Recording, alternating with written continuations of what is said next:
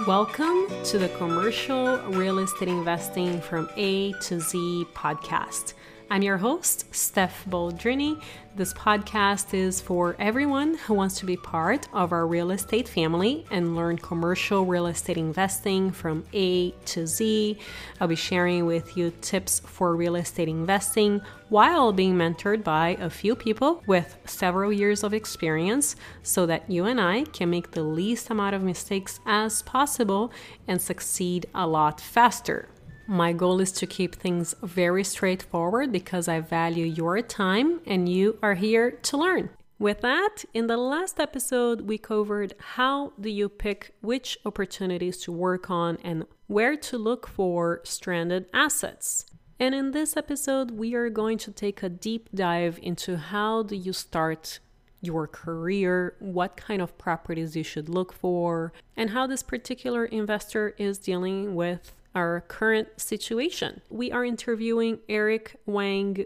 Eric is a commercial real estate investor with a ton of experience in the institutional private equity space, totaling over $1 billion in transactions experience and asset management of multifamily, office, retail, and hospitality properties.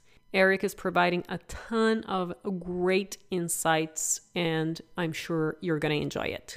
Here we go. Eric, thank you so much for joining us today on such short notice. I have been trying to get people literally on the week that the episode goes out, just so the information is relevant during these times. So I really appreciate you joining us today. Why don't we get started with you sharing a little bit about you? Yeah, sure. No, I'm glad to participate. I love the podcast and thanks for having me on. I used to work in commercial real estate, institutional, more private equity funds, and that's where my learning experience came from. These were larger funds that invested in value add projects around the West Coast. I'm based here like you, in San Francisco. Invest in office, retail, a little bit of hospitality, a little bit industrial. So that's where my background was. I started with Prudential Real Estate Investors, now called PGIM, still a very large investor. They just completed a huge industrial acquisition this past quarter. And then from there, I worked at GAW Capital Partners, which is a major international firm based out of Hong Kong, but they have their offices here in Los Angeles. And I was in their San Francisco office working on acquisitions for them.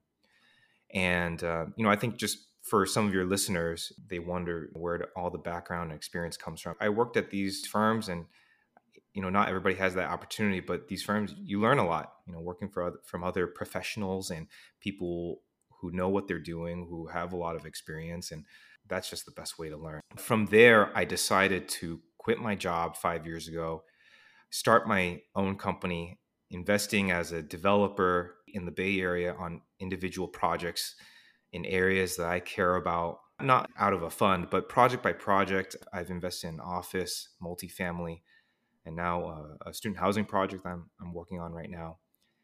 And operate now as more of a small company, or so really a solopreneur. I have an intern that works with me right now, but that's been a decision that I've made just to keep things simple. I've seen other groups and firms manage, actually really billions of dollars of real estate. Just, they only need a few people, but I get to work on projects that I care about and in markets that I care about here, mostly in the East Bay here in the San Francisco Bay Area, where I thought there was a lot of upside and change. And that's what I've been focused on the last several years now. That's so awesome, Eric. And I know that a lot of our listeners can relate to where you are and basically running their own business. I would love to hear how, especially in the Bay Area, how do you determine a good project to take on? Because prices have been insane here, right? So you will need at least probably a couple of years to bring a project to fruition and find a tenant and things like that. So what are the key components that you look for on a particular property? Yeah, I guess, just to backtrack, obviously today in coronavirus and people moving out of the Bay Area, it's pretty clear it's really difficult right now, but I just don't want to be too forgetful of the history of the Bay Area. And the past 10 years, I think it was undoubtedly one of the strongest markets in the world, right? You had all the tech talent coming in. And so, obviously we see today it's a volatile market, but 5 years ago, people weren't complaining too much. They were finding a lot of great deals and doing really well with them. But the point is, we're here today, and today is different than 5 or 10 years ago. Today, it's very difficult. There is a lot more attention that is going towards the lower cost of living markets, lower tax markets, Texas, Florida, even Nevada, and Washington State, where there's no income tax. I mean, just for a variety of reasons to be outside of the Bay Area in particular. But I guess up until today, which have been my recent projects in the past few years, how did I make it work in the Bay Area? My approach has very much been influenced by the value investing Warren Buffett approach, where I don't need to swing at every deal. I can just take my time. So that brings me to one of the reasons why I'm working on my own, not in a fund structure.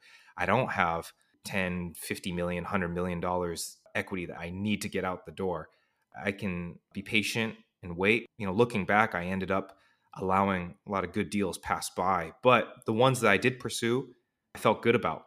The ones that I ended up, as they say, taking a swing at, with the baseball analogy, I felt good about. So it's building in that margin of safety where you don't feel like you're overreaching, overstretching, requiring leverage to make the deal work. I think from a high level perspective, it's this idea of patience. It was just patience. And so I don't do a ton of deals every year. I do good deals every year. That's, I guess, the way I try to frame it. It sounds like we have very similar approaches, especially, when a ton of people were buying properties left and right and Yeah. the kinds of numbers, right? Yeah, pre-COVID, it got out of hand, especially multifamily. Some of the valuations for multifamily. So, I couldn't do a multifamily deal in 2019. I couldn't find a good one. I looked at a lot of stuff, but I couldn't find one that penciled out and worked. Yeah. So let's take an actual example. Let's take one or two examples of from beginning to end. How did you analyze a particular commercial project? Why did you decide to take on? What did you do with it? What were those scary parts? And then how did you exit, if you Yeah, have exited them? Yeah, sure. One good example is the Live Work Loft project that I invested in. It was a loft building, I mean, multiple lofts. It's essentially multifamily, but it's non-traditional in the sense that these weren't little apartment boxes. They were artist lofts that were out east of Lake Merritt, almost East Oakland, really. And at that time in 2015, Lake Merritt in Oakland was a really booming market. More and more attention was coming around the lake. It was starting to get already expensive. And I think just east of that, in this quiet neighborhood, there wasn't yet much attention there. And so the reason why I was able to get it early on, starting my company, Rev Projects, was because there wasn't as much attention in that neighborhood. And now, obviously in recent years or today, there's been focus and investment, all over the Bay Area and further deep East Oakland. So, but at that time, it wasn't that clear. So it's this path of growth mentality. The location was in the path of growth, outside of Lake Merritt. So I acquired that, and the goal was to transition these very large units, these lofts, from very cheap space used kind of inefficiently. Well, not inefficiently. It was used for artists or for construction people, people who had all different sorts of crafts and hobbies in these spaces, and small businesses as well. To transition that into more lifestyle living for the creative class that was moving into Oakland, who appreciated better finishes and also the traditional space. I mean, it used to be a cookie factory. So the history of the space, people appreciated the personality of the space, the tall ceilings. There was even the original cookie oven that was still remained there. So some of the tenants just appreciate some of these little features of the building that were still there, historic features, and gave it character and personality. So maintaining and preserving some of those features while just making it a much cleaner, better place to live, provided some of the basic things, bike parking, put on a new roof, upgraded the kitchen interior finishes from they're just kind of plywood type finishes.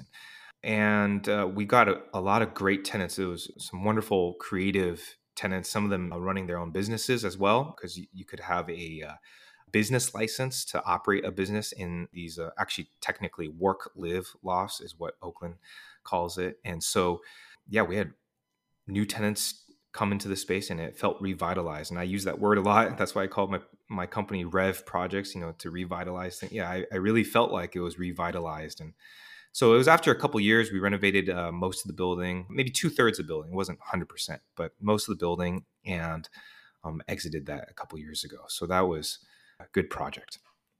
So was it zoned live work already when you got it? Yeah, it was already zoned that way, and I didn't need to Mm. change anything about the zoning. So I think the major value add there was just upgrading the use, just making it more efficiently used and presentable for the market of people that was moving into the area at that time. So yeah, it was zoned work live. Okay. And you didn't do a ton of construction. You did not make these lofts smaller. No, we thought about that, but we saw the demand and we saw the rental pop from already just from improvements that we made. So we didn't feel the need to do that. It was mostly interior renovations and common area improvements and base building upgrades. And then you rented it out and then you sold to. Yeah, there was another operator. He actually did renovations in the area, but he didn't do much with this building. He's owned it for now a couple years, and it wasn't a traditional project for him. He normally would do really heavy value add stuff, and he had an investor that just really liked the building, and they just wanted to be in the area and continue the growth in Oakland. And so I think they felt like they would do well with it, take more medium to longer term, take it the rest of the way. So I just got it out of its kind of messier condition and gave it to them. And did you have to get a ton of permits to do everything that you had to do, or was it pretty smooth for This you? one was more straightforward. I think it was one of my earlier projects, and I needed to keep it simple. Sure. I needed to complete a round trip for my investors. I need to take a little bit less risk at that time. My recent projects have been heavier projects, but this one was simpler. I think that's brilliant to take something that it's pretty straightforward. You don't need a ton of permits, if any, and just add value by improving the building and exiting. That's very smart for, the beginning Right, of people's careers.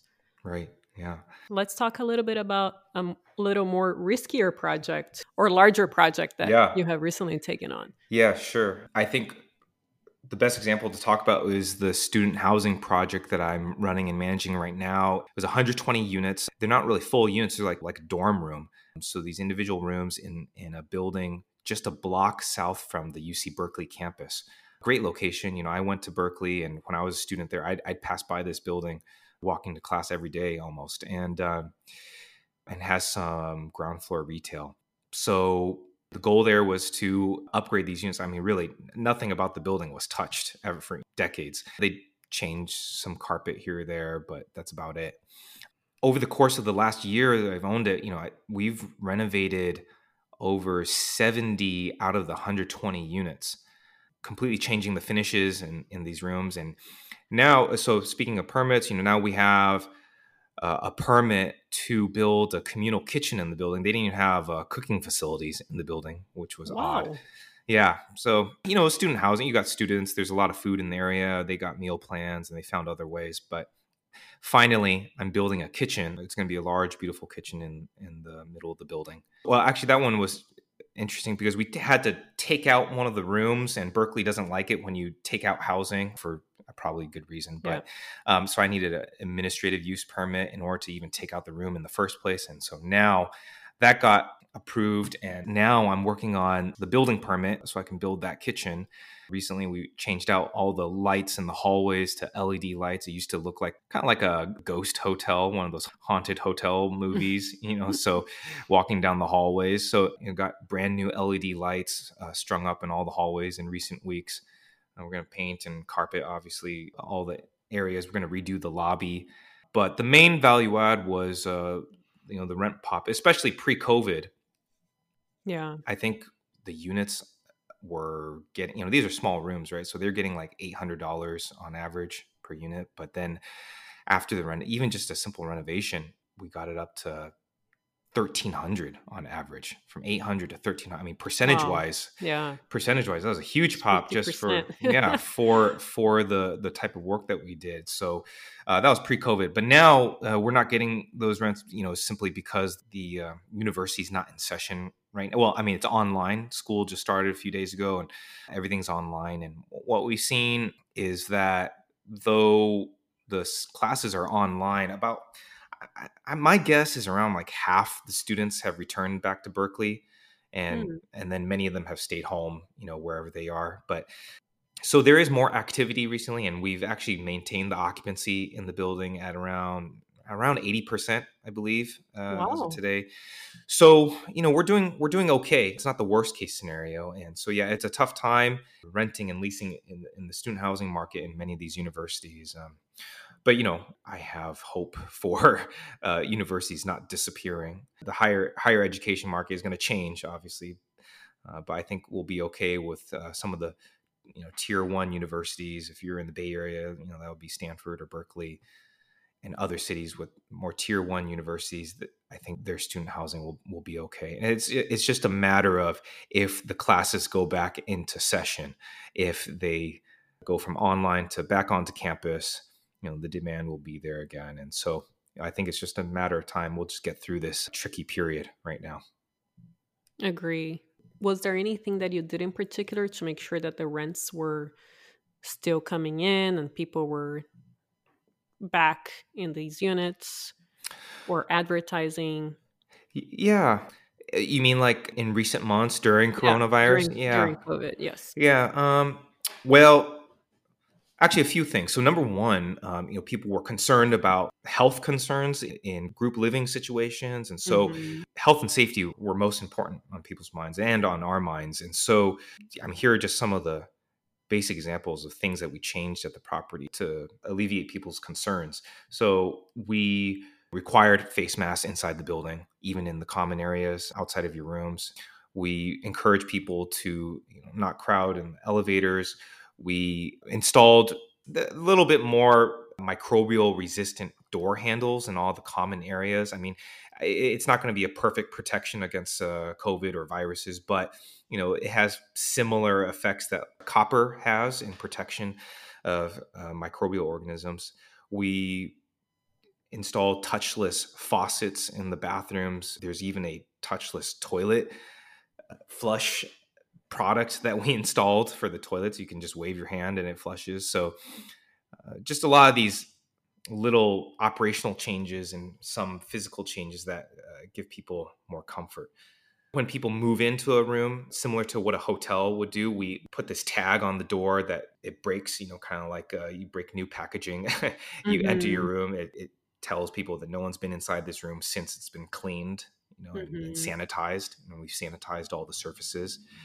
So, everybody has had to do something different during this COVID season. Those are some of the changes that we've had to make. Making people feel safe coming back again. That's what we did in terms of advertising. We really built up our social media. I have a good management team, and they are constantly posting on Facebook, Instagram, and putting out little specials there, or little treats, or a little discounts. And we've had to discount our rates for the fall, and that's just simply because, again, you got half the school that's not even on campus. But we'll see what happens in the spring. I don't think anybody can even predict what's going to happen next month, but let's see what happens in January, February, when I go to the spring semester, and maybe we might be on a better track. We all hope. Wow, Eric, this is so incredibly helpful. Thank you for sharing all of this. Is there anything else that you think is important for our audience to know? Yeah, I think what I like to share about my journey was, I guess this is more just review of what I said earlier. You learn from knowledgeable people. You take a risk and you step out onto your own. You start your own entrepreneurial journey. And what I tell people, it's like if you want to set sail for new land, you want to start your own company. You got to leave the land behind you before you can see the land in front of you. And so that doesn't feel good.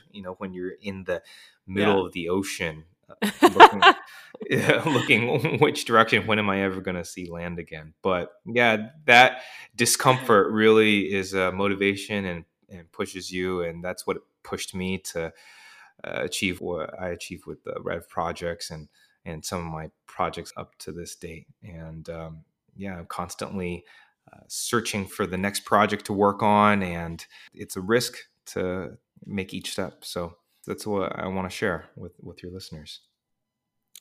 How can our listeners get in touch with you? Yeah, I think the best way is take a look at my website, the Rev Projects website. So that's REV, like Victor, projects with an S at the end, revprojects.com. And you can also email me. Yeah, I'd be glad to hear from people. I'm at Eric, ERIC, at revprojects.com. That's the best way to contact me. Eric, thank you so much for sharing your journey. Incredible story. Really appreciate it. Yeah. And I hope to have you here soon again. Thank you. Thanks for having me. If you haven't already, make sure to subscribe to our very short and straightforward newsletter on our website, montecarlorei.com. And if you know anyone who is interested in learning more about commercial real estate investing, make sure to share this podcast with them. And I will see you next time.